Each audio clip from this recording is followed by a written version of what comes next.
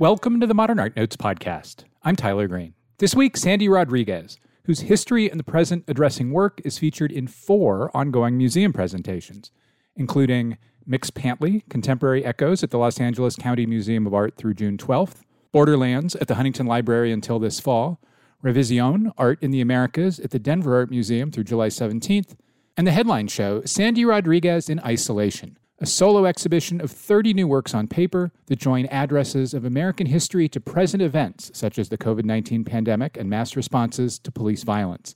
It's at the Amon Carter Museum of American Art in Fort Worth through April 17th. In a few weeks, you can see Rodriguez in another Denver Art Museum exhibition, Traitor, Survivor, Icon, The Legacy of La Malinche, which will open February 6th before traveling to the San Antonio Museum of Art.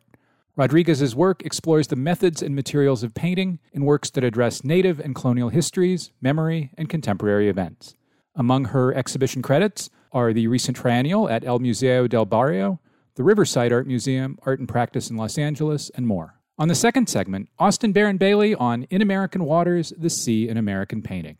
But first, Sandy Rodriguez, after the break.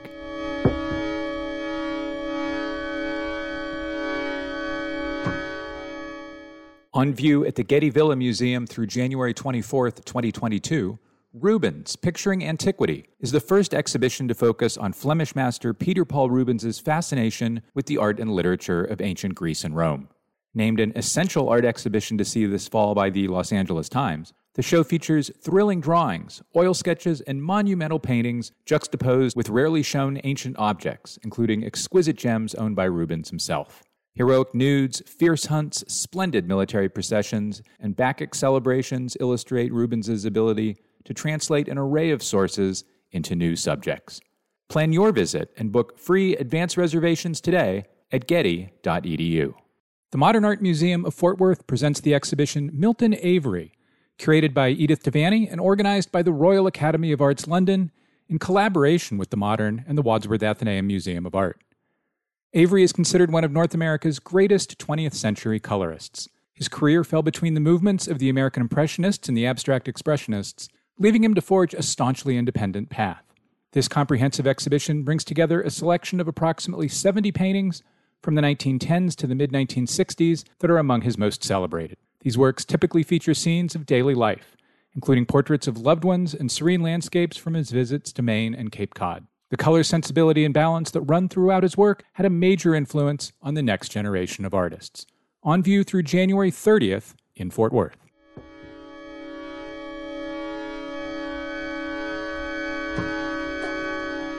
And we're back. Sandy Rodriguez, welcome to the Modern Art Notes podcast.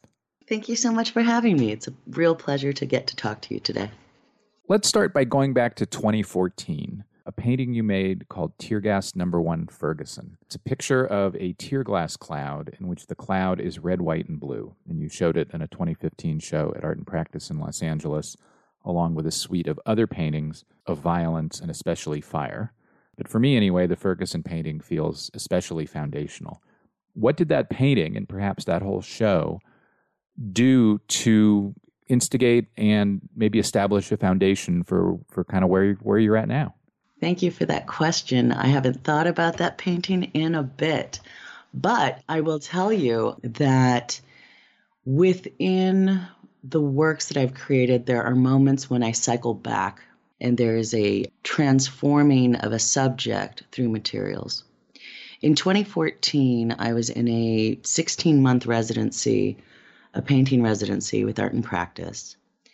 And while I had planned an entire different suite of paintings, the kind of moments of rupture and protests started taking place during that residency. It was at that moment that I was compelled to get into the studio and work on canvas to make sure that these moments of human rights abuses that are taking place in civilian kinds of moments, or not civilian moments, but tear gas is outlawed in times of war, and yet we're deploying tear gas and chemical agents against protesters that are grandmas and children and college students. It was one of those moments where you're seeing history and you're a witness to this particular moment. And I'm compelled to preserve that within a work that will then prompt conversations about how did we get here? Why is this okay? The subject of tear gas is an entire suite of pictures, as well as these nocturnes and those fire and protest pictures. But it was at this moment that I had used a bottle of cochinilla, which is carmine, as a ground for a painting.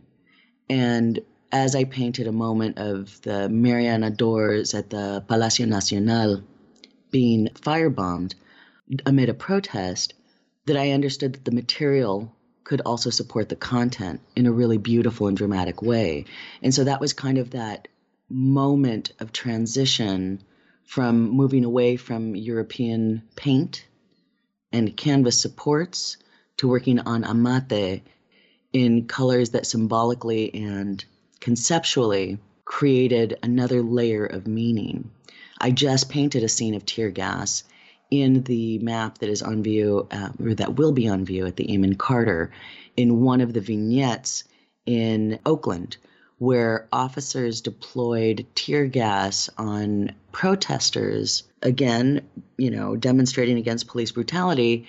And it was just earlier this fall, I think, that 33 officers were charged with excessive force. So these moments where communities are in moments of resistance and uprising has always been important for me to kind of meditate on and make physical, to create an object to prompt conversations and action. Violence is a prominent theme in your work. Now, I don't want to make it sound like everything you do is an address of violence or that there's violence present in every work, but across what you do, it's there a lot. There are lots of national and regional histories that are violent all over the world and all over the U.S., but the history of what is now the Southwestern and Pacific United States is particularly horrifically violent, as is much of, our last decade.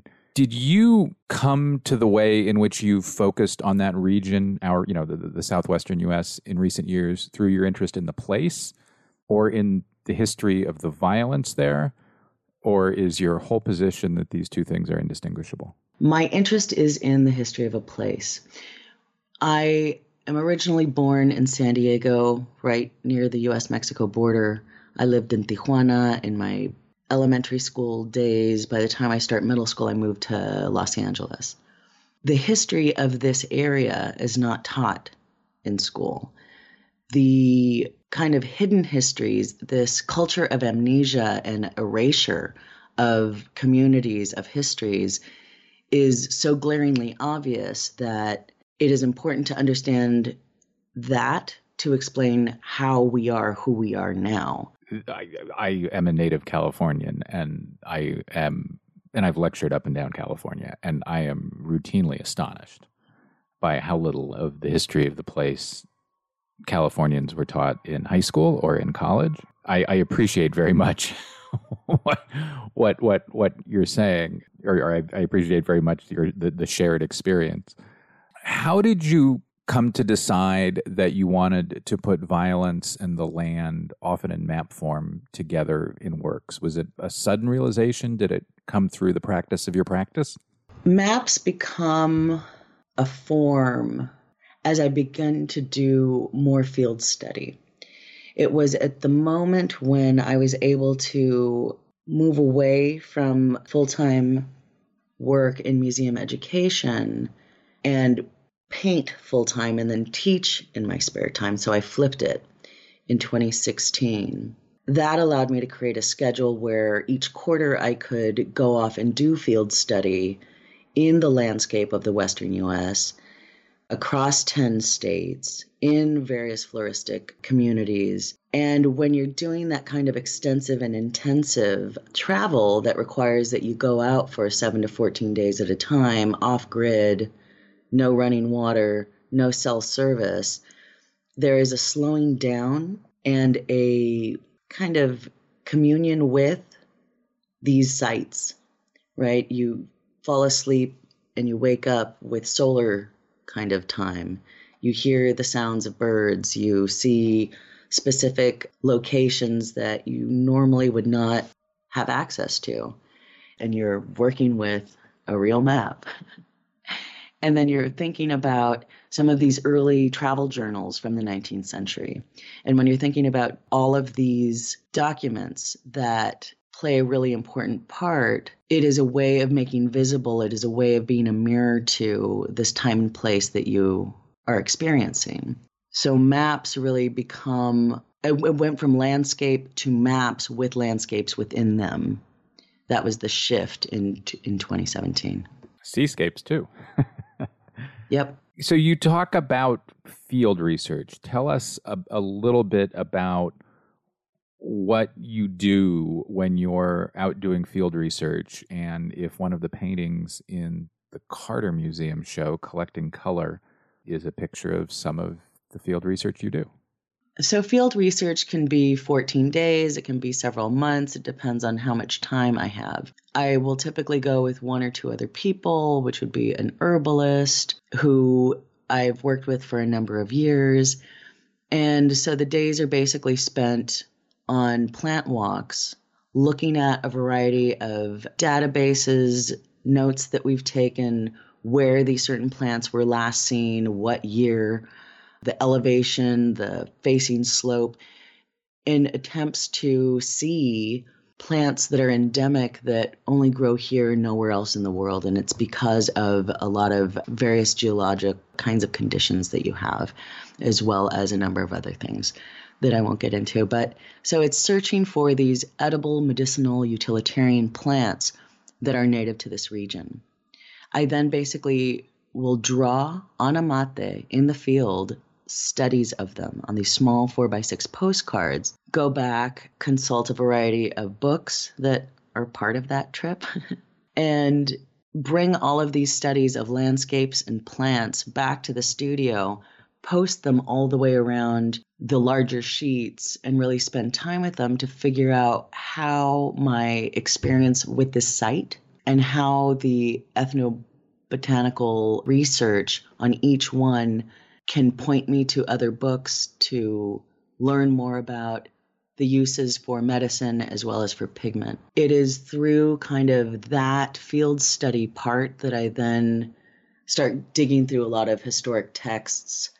And for the work that is on view at the Carter, the image called Collecting Color, which it was done just as I was beginning the field research and hadn't been out of the house, had not been out in public, had not done any field research, was just imagining what it would be like to go out and actually do some botanizing and collecting. And that is a reference to the book of color, the chapter on color, which is chapter 11 of book 11 of the Florentine Codex, that describes where and how painters, scribes, scholars, laquillos, would collect color. So there's these visual narratives that describe the process of collecting color in black and white because it was created amid a pandemic, or an epidemic, I should say, that wiped out 90% of the population. And I've done a few of these pieces that are a reference to it, but of course I've taken out the male painter and included myself, which you always can tell with little freckles and curly hair. And that particular scene is a scene of collecting of a yellow, but the text describes it as a yellow flower from the hotlands, and it doesn't give you the name of the plant. There is no proper ID on its Latin binomial, but it was a hopeful kind of, what does it look like to collect color when we should not be going outside? So to be clear, I think what you're telling us is the process by which you're collecting plants from which you can make pigments that you will then use in making your work, especially work on Amate paper. Yeah, when I'm creating these paintings, there is a site specificity about the mineral and plant-based color that I impregnate the fibers with through binding it with a binder to make paint. It has the power of the material and the life force of the vascular plant that I've processed to put into this picture. So before we get into codices and to some of the other recent work, In recent exhibitions, including in the show at the Huntington and in your 2019 show, I think I'm getting the year right, at Charlie James in LA, I think in a show before that too, you foregrounded how you make your materials, not in a textual way and not in the way we're talking about it, but you show it right in the gallery with physical stuff. Why is it important for you to show people next to your work, in front of your work, what the work is made out of? It is just a joy and a love of mine to think about ways in which audiences engage with objects in an exhibition space. If I can, in a display, point to the history of color making alongside these images, then I want to prompt those questions. The raw materials of having ochres and Maya blue and cochinilla and walnuts and other, logwood, all of these materials that have been traditionally used in image making in the Americas is pretty. It's powerful. It lends so much more to the work to really just kind of unpack that for visitors. I always really enjoyed looking at exhibitions, museum exhibitions that had the historic methods and material display nearby to really kind of slow down, look more closely, and imagine what that relationship to material might be like.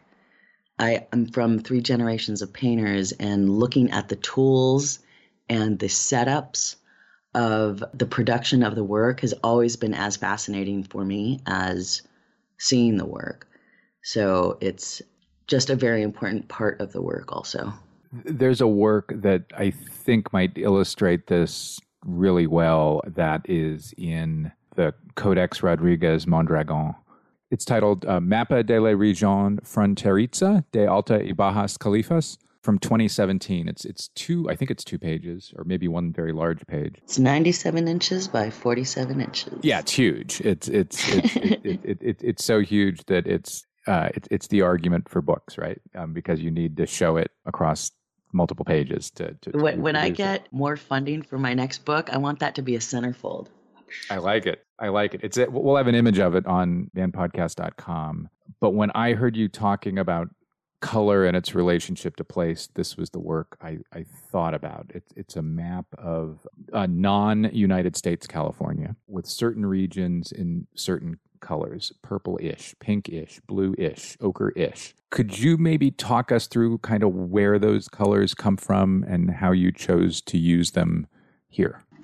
So in 2017, I worked on this is the first monumental map. So as I said, I had dozens and dozens and dozens of field study sketches, these 4x6 sketches that I go back to the studio with. And then the job was to blow them up into the larger botanicals. The map that we're discussing is this monumental map of Alta and Baja California. So there are a number of floristic communities in California. We have over almost 6,000 endemic native species of plants in California because we have this floristic diversity, because we have east-west mountain ranges like the Transverse Range that separates Southern California from Northern California, several different deserts. So each region is color-coded with a colorant that is extracted from that site. If we're looking at the Baja area and then going up into the Sonoran Desert, that's all painted in cochinilla, which is the red that is produced from the scale insect that ingests the flesh of the paddle-tail cactus, the opuntia, and the female insect creates this red carmine that we know changed global markets for a few hundred years, 16th to 18th century.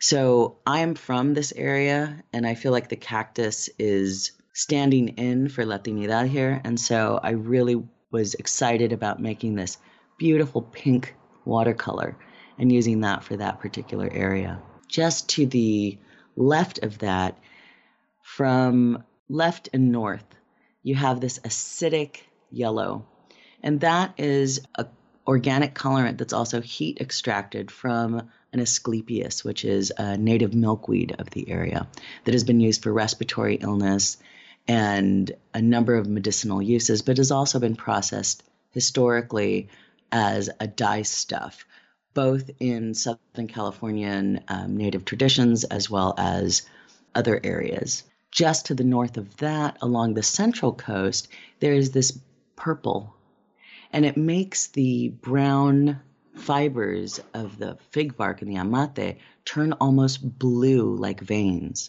Which you can see on the work itself. And this color is extracted, a heat extraction, also from endemic native plant that is Sambucus nigris cerulea.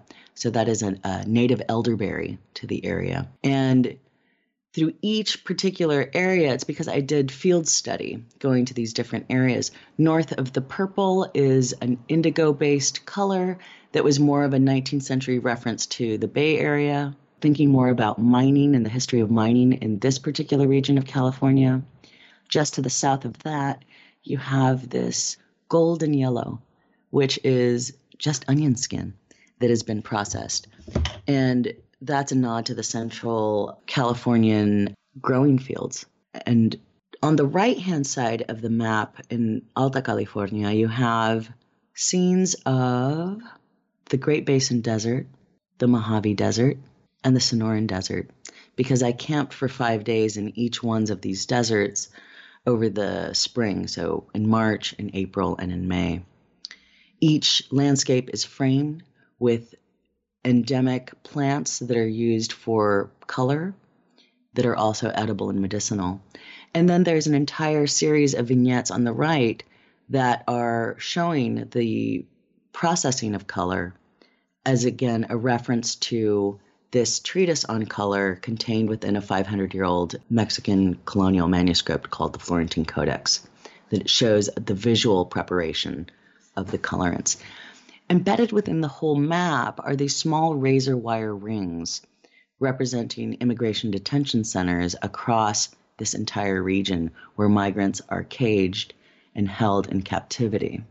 And so it's this moment of really reflecting upon a conceptual and historic use of color to communicate with audiences in the colonial period that would have been understood back then to stand in for solar realm, under realm, celestial realm. And I'm just in this moment playing with how do I symbolically use color to tell the stories of this place, and how do I layer mineral with organic colorants to create this first map. And again, it was about a year's worth of field study and research, and then another 4 or 5 months of painting this, because this is the first time I'm working on amate.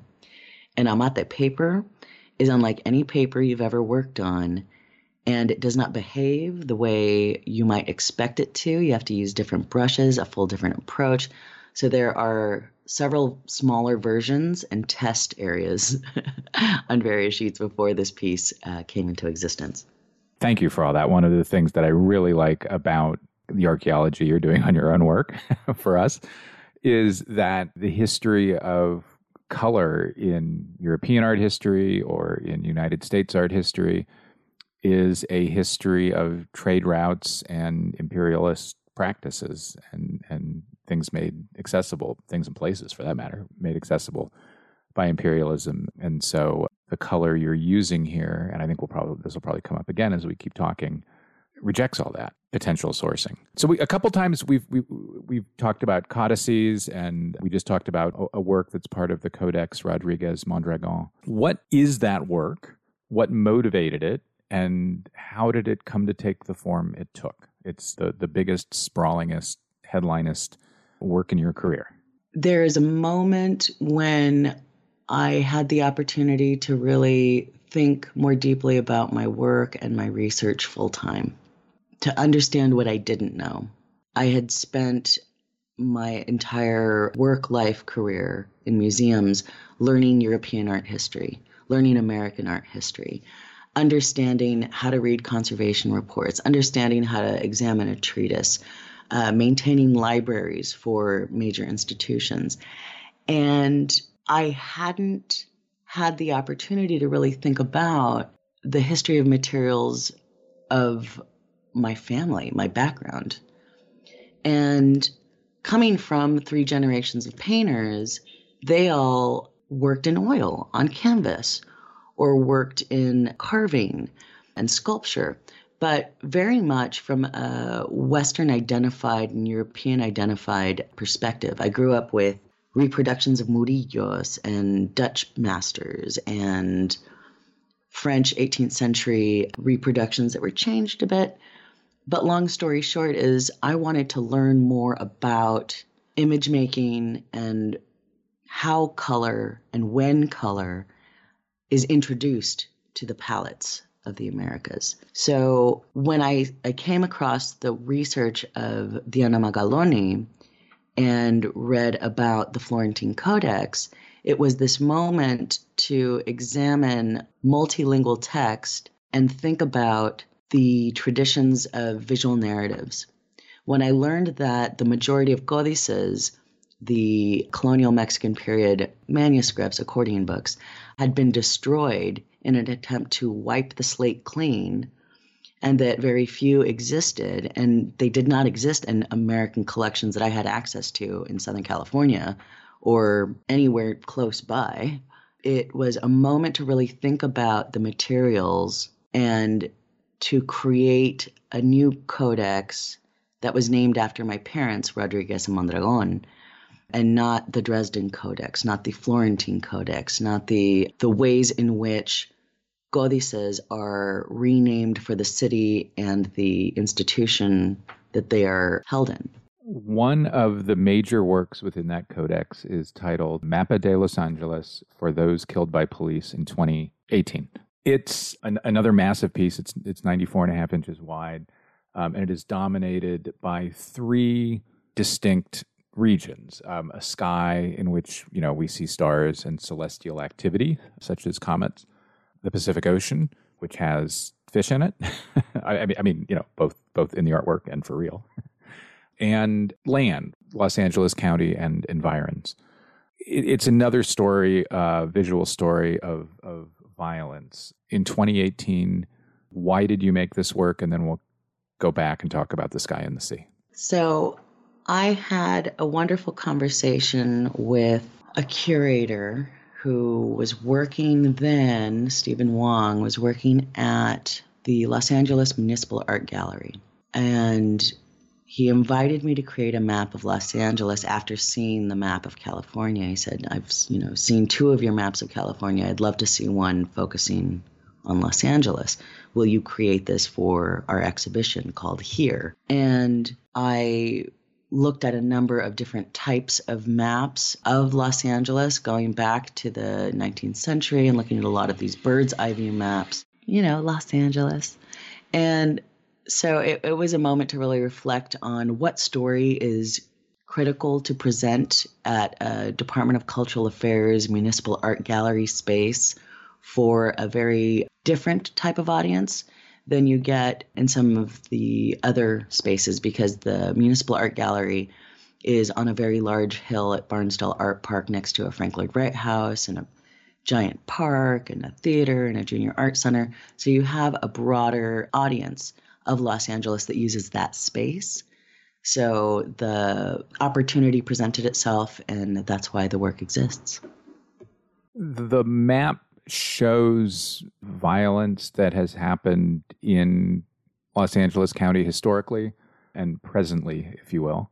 And so one of the things about the map that jumps out at me most is that we have the sky, which we imagine or understand as always having been there, as being timeless. That's the word I'm looking for. Same with the sea. Same with the Pacific Ocean off of the Southern California coast. So 2 areas that make up the most of the work are timeless things. And in the third area, which is a little bit smaller but is centered, we have violence being presented. Is some of the underlying point that violence in this place is as timeless and intrinsic to it as the sky and the sea? Sort of. I'll tell you, the violence that you see on the land is marked by little red dots. Some of it. There's also a hanging and other things. Correct. But to understand where and how this kind of state violence and public execution takes place in 2018, 35 residents gunned down in their parents' backyard, on the freeway, going to work, on the front porch. How did we get here? Let me interrupt for a quick second. 35 residents gunned down by LA County Police. Right. So 35 residents gunned down by police in Los Angeles in 1 year. So here's my attempt in 2018 to make sense of that by looking back at other moments of violence within Los Angeles, and specifically looking at certain lynching sites in downtown LA that now occupy the place of the Superior Courthouse, and really kind of pulling some of those historic elements that are done in a walnut ink meant to fade and disappear into the amate fig bark are opportunities to go backwards and forwards in time. But to say that this place that we live on has been occupied and these types of abuses of residents is not anything new. While we're on Mapa de los Angeles, let me bring up something that you do in this work and that you do in a lot of works, and that's you paint plants. And you often paint them at the moment they're flowering or at the moment they're, forgive this word, berrying. I don't know, what do you call it when a plant berries? Fruit. Oh, so even if it's a berry, it counts as fruit. I like They're it. fruiting. They're fruiting. So in the context of this work, why do you include 3 or 4 or 5 plants? And then what about making kind of individual plant portraits interests you? So there's a way of referencing areas and neighborhoods. Because this was a commission that was created for the Municipal Art Gallery, it's in Hollywood, there is a myth about the naming of Hollywood, that it's because of the California holly. And there's a great article by Lila Higgins from the Natural History Museum that really unpacks all of that. But it was a moment to say, okay, well, there is this story about the naming of Hollywood, so I'm going to use Toyon. And Toyon does not make the best color. In my attempts to extract color, it was a little kind of pukey Pepto. I didn't integrate it into the map, but it is an important plant that can serve as a locating device within Los Angeles. The creosote that's off towards the desert side of LA County is creosote. That's what the desert smells like. It is a panacea. It is the most beautiful at the fruiting and the flowering state. You can identify native plants in the state of fruit or flower. If you're really good, you can identify it in its dormant, sticky, like flowerless, leafless state. But these are devices of referencing a particular floristic community. There's a little tiny manzanita that's further to the south, and then a non-native but naturalized pomegranate that became the yellow for all of those stars in the sky, for the comets that are the omens of the dead. And I think that's all I can see in terms of plants on this particular one. But it's a reference to going out in different areas and really locating space. So the question I have about plants here, there are 3 of them, including a magnificent yucca tree. You've also made a fantastic drawing of an individual yucca tree, which I nerd out on in all kinds of extraordinary ways, because Californians have been making artworks of single solitary yucca trees since, I don't know, the 1870s. It's almost it's not as famous, but it's almost as central to art made in California as giant sequoia. So one of the things you do in this work is it's a map from a 3/4 angle with topographical drama and the LA River running through it and the Pacific Ocean in the foreground. And on the left-hand side of your composition is a tree.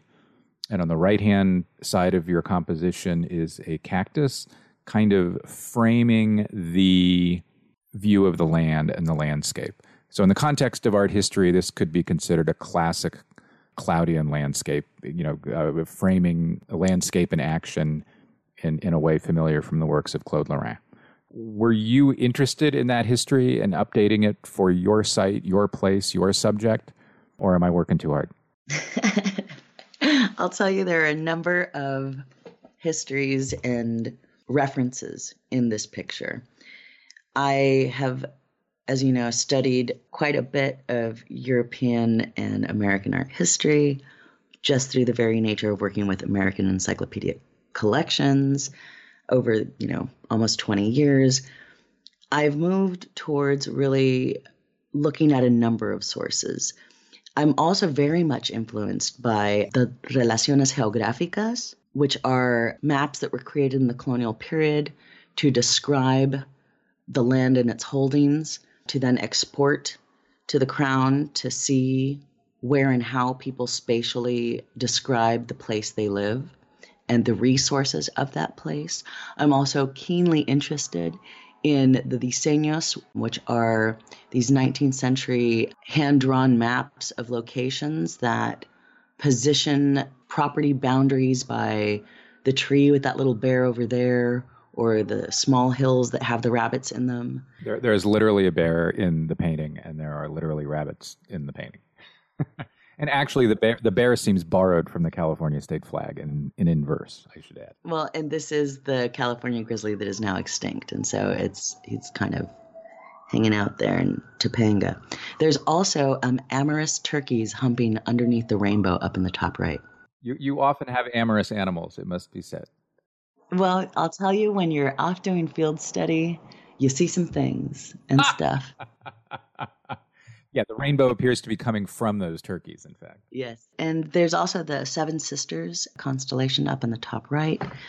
So there's a lot of intended and unintended kinds of ways in which I'm attempting to make visible kind of the meeting of two worlds and create this landscape of Los Angeles sans invasive, imported trees and elements. These plants that you see, the California oak, which is over on the left-hand side, is an ambiguous oak. We have 21 endemic native oaks. But this oak is really more in the form of a cosmic tree or an axis mundi, as it has the cardinal directions below it and it has a bird on top of it. The Yucca brevifolia, the Joshua tree, is out in the Mojave Desert as an indicator plant. The paddle-tail cactus, which is in flowering state in the south, is intended to be a reference to the southern area. There was originally a ginormous coulter pine that has like these almost claw-like points to the edge of the pine cone, but that got pulled out. The turkeys got put in.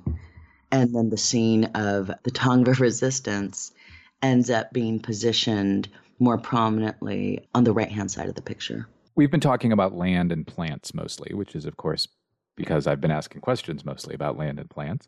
But you also very often include within bodies of work and within your exhibitions people, portraits, portrayals of people. Why is that a key strategy, and how do you choose the people you choose to depict? So I'll tell you that there are a number of portraits within the series. In my 2019 exhibition, there are a number of healers that just recently showed at the Museo del Barrio in New York. And these healers are taking the posture and the gesture from healers from colonial period manuscript, the Florentine Codex. I've taken the face, it's something my grandma used to do. I've taken the face of a contemporary, a friend, and these friends are scholars that I've been working with, that have been supporting my work and holding me up in the middle of some of the more challenging content that I'm working on. So it's a dual portrait, right? It's a portrait of a person who I have a relationship with that I'm putting in the guise of this type or this healer, right? So there's different reasons. In the first map, there are some vignettes. Oh no, the second map, which is the map of the Immigration Customs raids from 2018 in the sanctuary state of Califas. We haven't talked about that particular one yet, but there are some portraits up at the top where you have 5 or 6 people pointing at an omen, and it's a column of fire. But I've done the portraits of scholars that I've been working with and people who are holding me up. So Ella Diaz is on one side from Cornell University, and then Diana Magaloni from LACMA, and then myself is on the right, my mother, and then my sister, who's also a scholar who works at Loyola Marymount. And so it's about placing people I love and care for within these pictures as a type or a character. In the case of the portraits of the 7 child migrants who died in Customs Border Enforcement custody in 2019, it's because I was so compelled by these stories and so moved by these stories that I needed to create an entire exhibition as an offering or an homage to these children that would be forgotten in the news feeds for audiences that aren't directly impacted by them. So it was almost a memorial, but also a call to action. So portraits happen for a number of reasons that vary from object to object. You know, we've been talking a lot about how you put plants and constellations in the sky and the sea in the pictures. In your Borderlands pictures from 2019, and in other pictures too, I should say, there are 2 clear, non-natural, incursive forces. Border control, trucks and helicopters, which have in your visual language skull-like faces that form the front half of the helicopter, if you will. You could have chosen any manner of non-natural symbols to symbolize violence, danger, incursion, American government, bad faith, and killing. But you chose helicopters and border patrol trucks, and I was wondering why those in particular. So for the field study that I did in preparation for that exhibition, I flew in to Arizona, rented a 4-wheel drive vehicle, and then started off in the mountains, went down to the desert, from the desert over to Texas and back to Arizona before I finished that trip. When we went south from the mountains into Nogales, which has got a twin city on both sides of the border, it was positively infested with Border Patrol vehicles that are skidding around these dirt roads all day and night. And at night, they're dragging chains behind them to erase footsteps so that they can see if people are on foot trying to migrate. Passing through the desert, yeah. Yeah. And I was so terrified by this constant surveillance that I couldn't camp outside under the stars like I like to. I had to sleep in the back of a 4-wheel drive. And I was dead asleep at 3 a.m. when all of a sudden 2 SUVs come screeching up to the passenger side door, and I'm asleep, and I sit up, and I just see headlights and a cloud of dust, and I'm positive I'm going to get pulled out by my hair and in some trouble. And by the time I text the person who I was traveling with, they're here, they're right outside the door. By the time he responds, they have backed away just as quickly as they came and left. So it was just about intimidation and just about letting me know that we were being watched. And that was scary as all hell. So the inclusion of this presence that was with me the entire time, even being off grid, even being way out in the remote desert, added a layer to this series of work for this particular show. And so there's that moment when, again, it's this going back and forth through time. When I'm looking at Book 12 of the Florentine Codex, that is the only account of the Nahua perspective of the Spanish invasion and conquest, there are all of these miniatures with all of these marine vessels and the weapons and the horses and the, scenes that are graphically described in this visual narrative. And so it makes perfect sense. No, I'm not showing you images of boats coming in. I'm showing you SUVs. No, I'm not showing you some of these other devices that they're using, like cannons. I'm showing you helicopters, but there are moments in which you can encapsulate an idea and present it with a potent symbol. One of the works in the Huntington Show, study number 2, features a far western version of the sort of triangular peak that populates much 19th century American painting.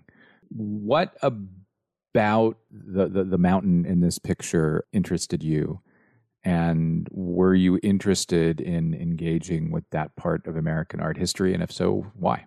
The way of experiencing and understanding the peaks within the transverse range, which are the San Gabriels through to the Santa Monica Mountains, again, which separate Southern California from the rest of the state. They cut east-west for people who don't know the geography. Yes, most ranges go north-south. And so east-west, you have a very different floristic community that happens because of the way in which the sun hits the north and the south-facing slopes. These mountains have multiple names.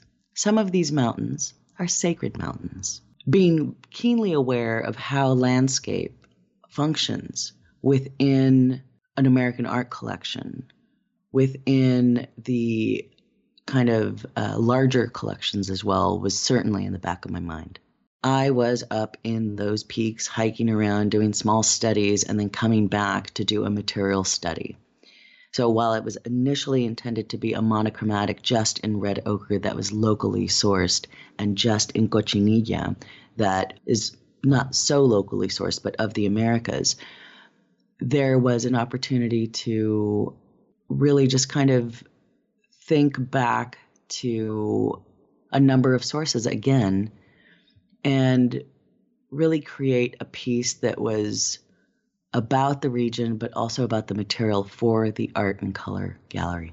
There are a number of apps that tell you the names of the contemporary peaks, and I was going to put the exact names of these in Tongva, Spanish, and it's in English, but I wanted to leave them as a meditation on color and place. There will be more of these, and I think as I think about some of these landscapes with the journal entry on the bottom, like you see a lot of these 19th century kind of travel journals, it'll continue to evolve. And finally, we've talked a couple times about your work in art museums, particularly in museum education. Do you think you got anything from that career that informs what you're doing now? Of course. There are so many things that I have taken from the various versions of myself and brought and applied into my artistic practice. And I would say primarily it is the love of working across departments and working across institutions and making things bigger than I can make on my own. It is the consulting with conservators and historians and scholars and anthropologists and botanists and landscape architects. It is just the joy of finding those conversations where it leads you to these unexpected paths. The joy of sitting with my books and digging through research materials to then just have the epiphany of these connections.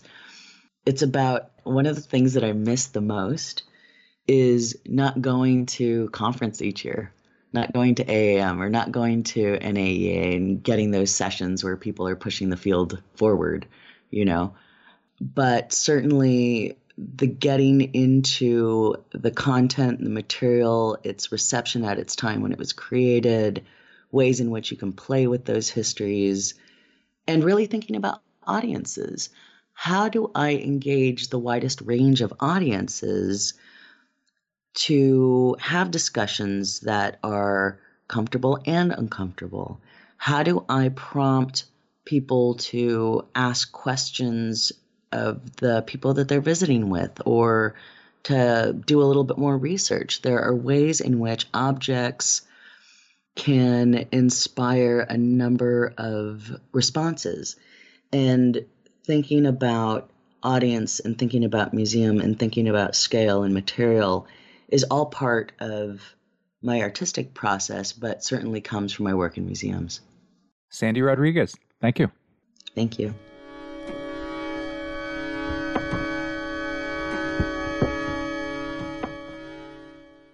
The Museum of Fine Arts Houston presents MFAH plus U equals a dynamic duo. Discover the duality within the MFAH's major lineup of fall exhibitions and find your duo. Explore the parallels between two of the foremost figures in 20th century art in Calder Picasso. Witness the first exhibition devoted to Georgia O'Keeffe's work with a camera in Georgia O'Keeffe Photographer. Unravel juxtapositions in the legacy of the African diaspora through historical and contemporary works in Afro-Atlantic histories. See some of the most significant paintings from the Impressionist and Post-Impressionist movements in Incomparable Impressionism from the Museum of Fine Arts, Boston. Plan your visit at mfah.org/dynamic duo.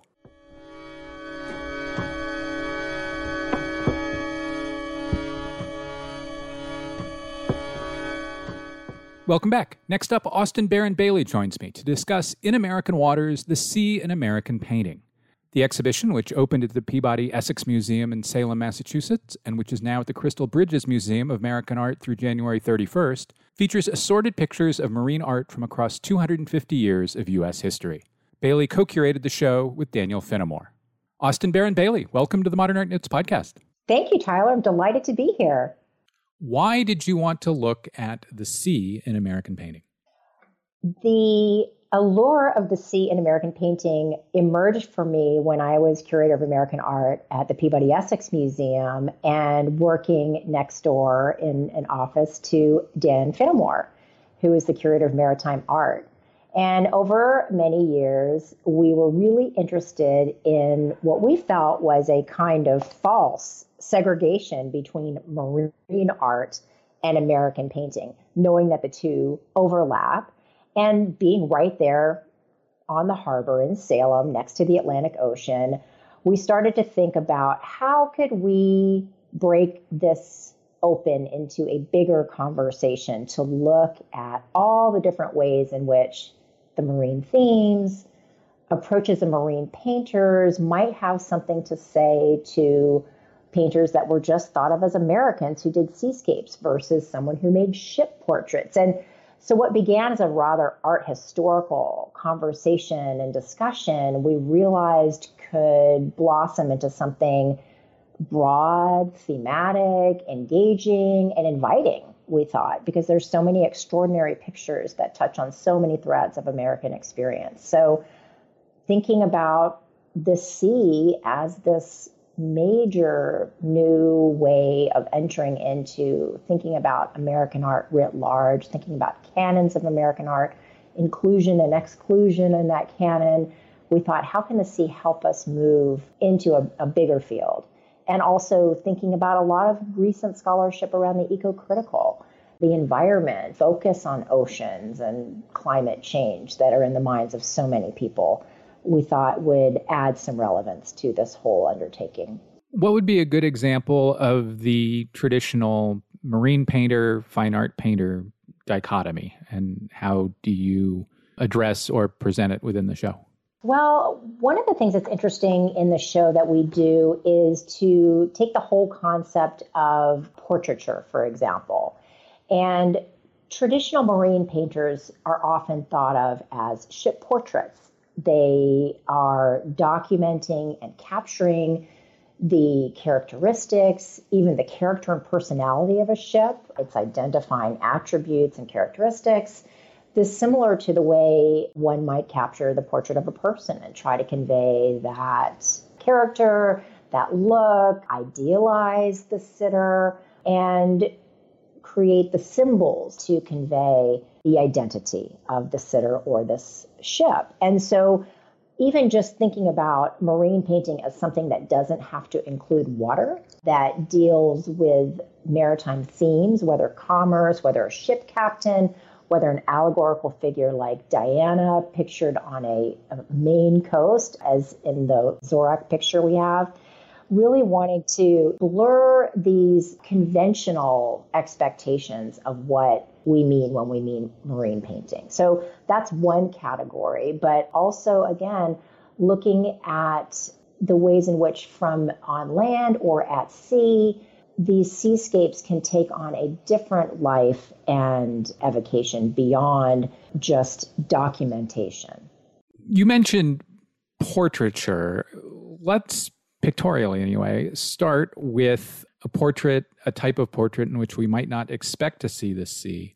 Why is the sea behind George Washington in Gilbert Stuart's Constable Hamilton portrait of Washington in your collection at Crystal Bridges? So the George Washington portrait that actually had been in the New York Public Library includes the sea because the merchant who commissioned the picture, the William Caron Constable, as a gift to Alexander Hamilton, who was the Secretary of the Treasury, he was engaged in international trade. And he was a member of a huge, wealthy merchant house in New York in the late 18th century. And so his mercantile connections and success were tied directly to the sea. And this is the only portrait of Washington that makes reference to the maritime activities of the man who commissioned the portrait.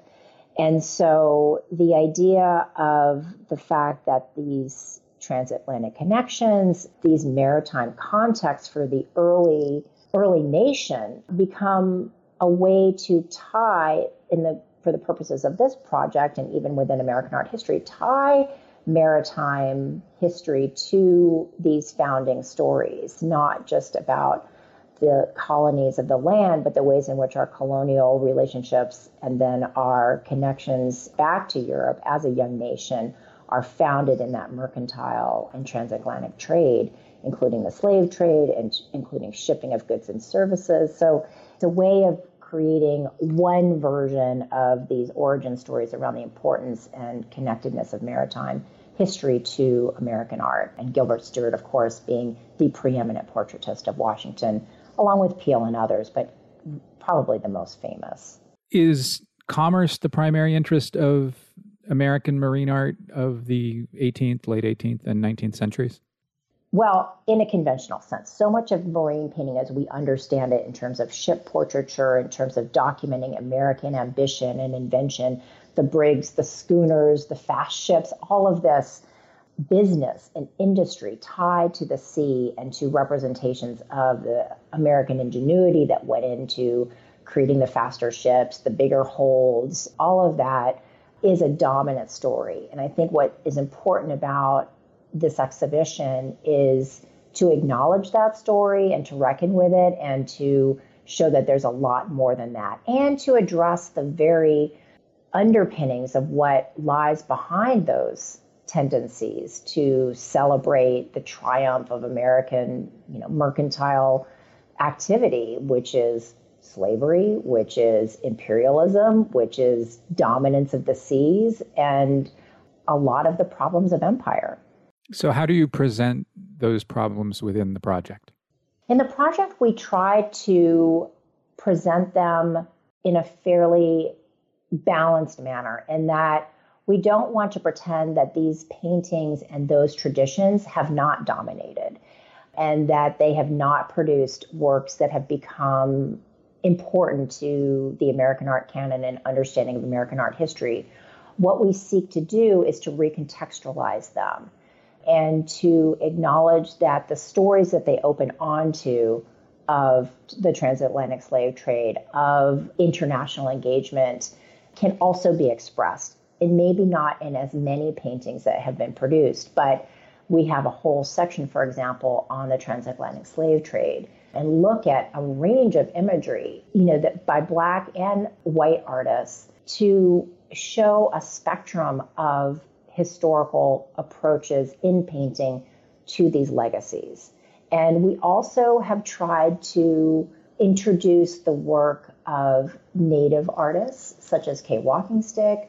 We have introduced artists like Jacob Lawrence and Huey Lee Smith to look at naval traditions from the perspectives of Black artists and Black sailors.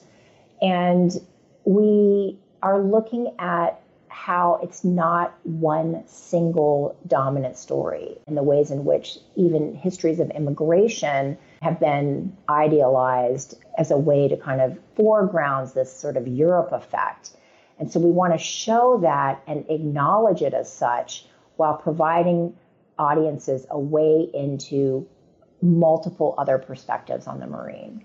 Although we should be clear, if memory serves, all of those paintings post-date American slavery and the slave trade. Absolutely. Yes, they do.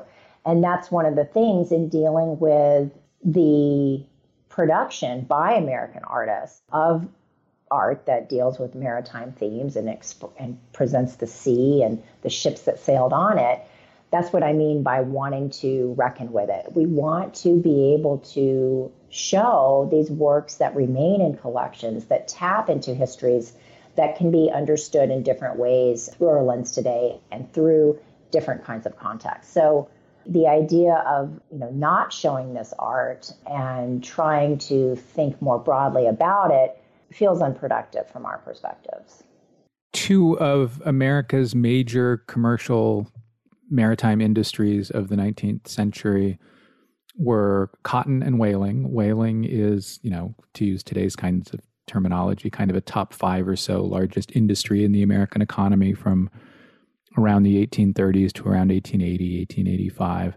And of course, cotton's import to the American economy is well enough known that I'm not going to bore everybody with statistics. How do we see cotton and whaling and their importance to the nation within the show? I think we have not focused heavily on those industries relative to the show. And what I mean by that is, to your point, these are top 5 industries. They are the dominant forces. But what we seek to do is to identify where ships or stories or experiences intersect with those histories of those industries, if that makes sense. So we haven't sought to find, the most famous whaling ships or the ships that we know transported cotton. What we seek to do is to present a range of types of imagery that suggest the experiences of mariners almost adjacent to those. And I would say as well, even thinking about pictures that suggest the significance of these industries to the United States and to trade.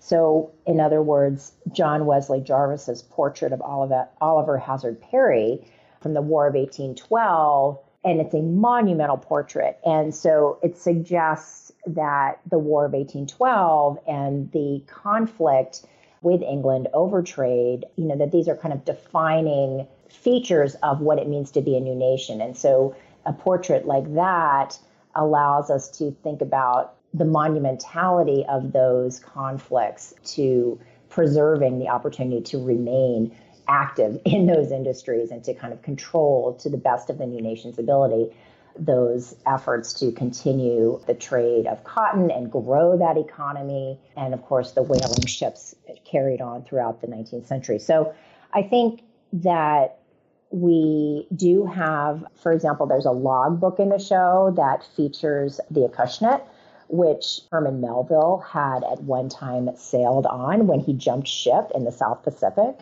on a whaling voyage. So there are these kind of direct and indirect references to these driving industries of the 19th century and American culture. The Jarvis painting of Perry, we'll have an image of it on manpodcast.com, is 8 feet by 5 feet.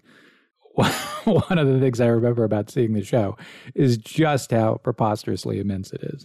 Yes. And, it belongs to the city of New York. And so what we hope that people will understand is when we include a picture of this, we think it's a strong painting, an important portrait, but it's also to show in a physical object, in an expression of Commodore in the War of 1812, how oversized, these histories have been relative to others. And so when you can see the importance and the triumphant ways in which these historical legacies have been remembered and captured and still dominate the space in which they're in, And then you present that next to works by Huey Lee Smith and next to works by Jacob Lawrence, and you think about the tradition of Black sailors, it allows you to, in a way, kind of minimize the scale of that and to shift attention from these figures and these histories that loom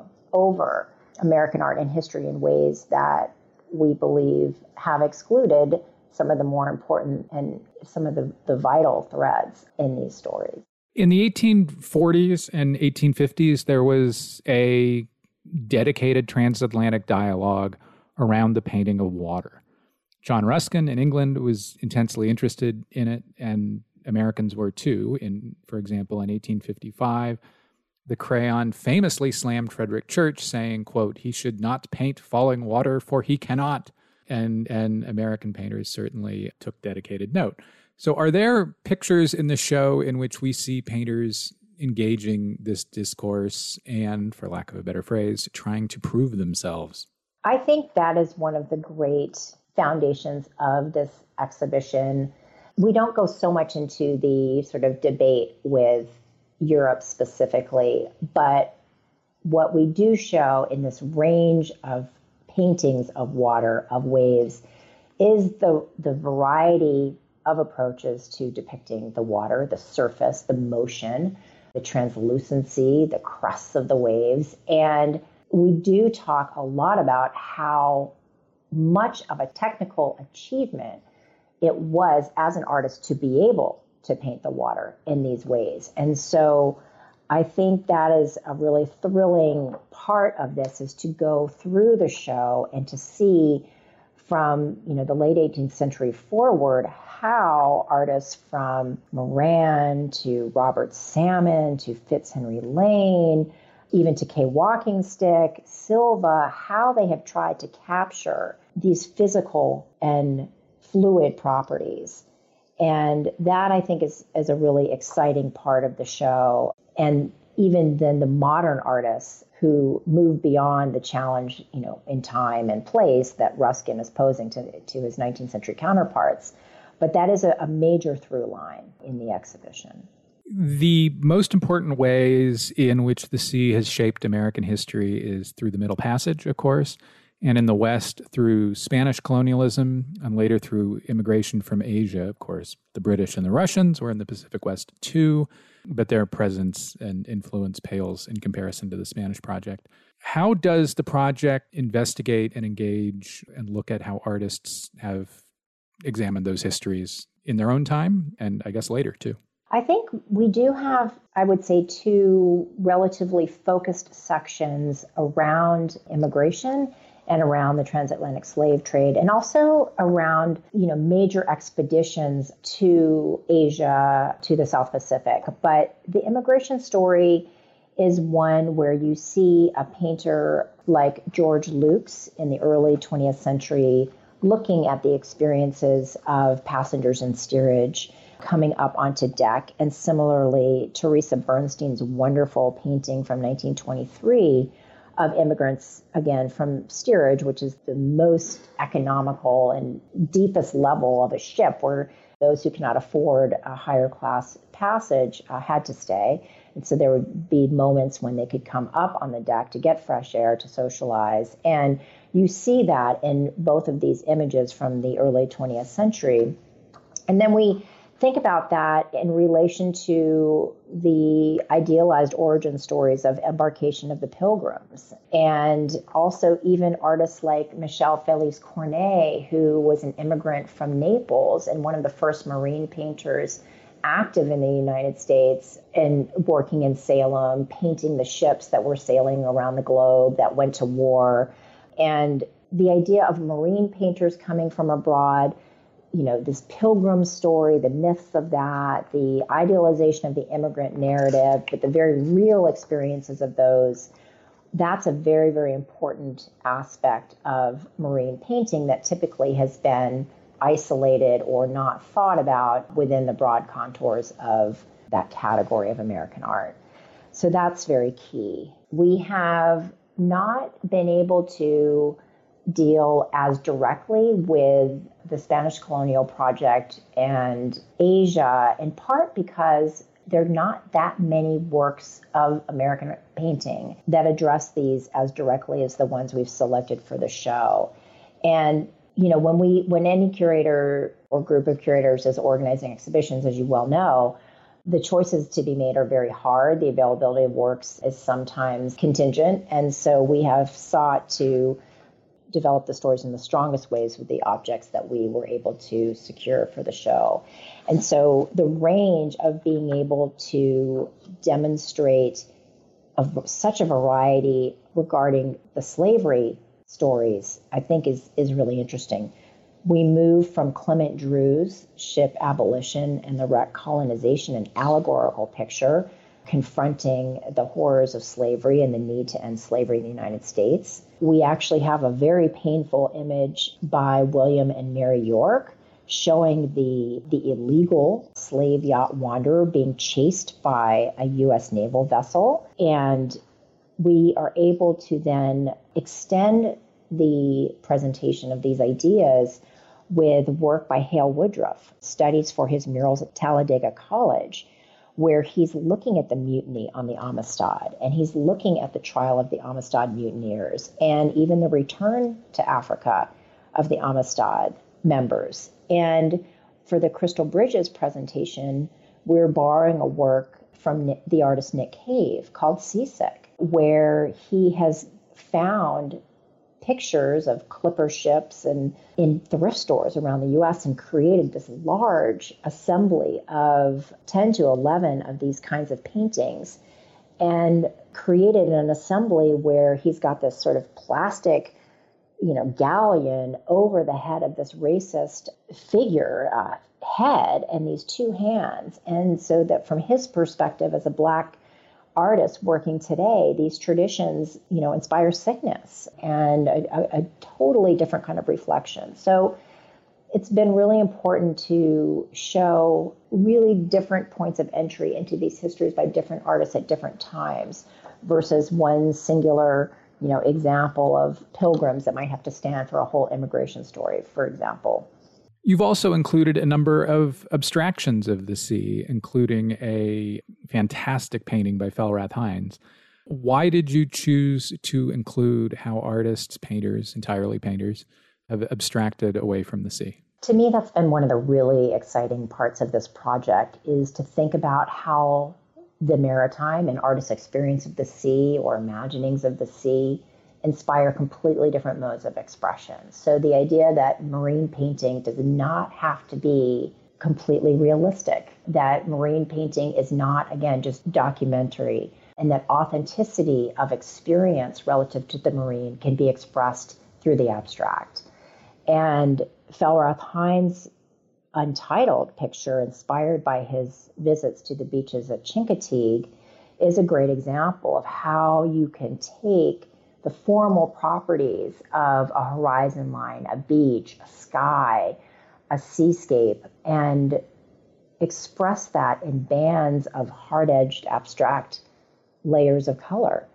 So that is just one primary example, but the Norman Lewis is another, where you get these roiling elliptical forms, blacks and reds, as opposed to there is some blue, but again, even the colors of the sea do not necessarily have to map exactly to the chromatics of what you might expect to see when standing on a sort of tan, sandy shore and a blue ocean and sky with white clouds. That literalness, I think, is important to abandon at times, and to recognize that artists have abandoned that, to create a different kind of conceptual orientation to the emotions, the feelings, and the experience of that threshold of being at water's edge. Austen Barron Bailey, thanks so much. Thank you. That's all for this week's show. The Modern Art Notes podcast is edited by Wilson Butterworth. Special thanks to Steve Roden, who created the sound for the program. The Modern Art Notes podcast is released under a Creative Commons license. Please visit Modern Art Notes for more information. Thanks for listening.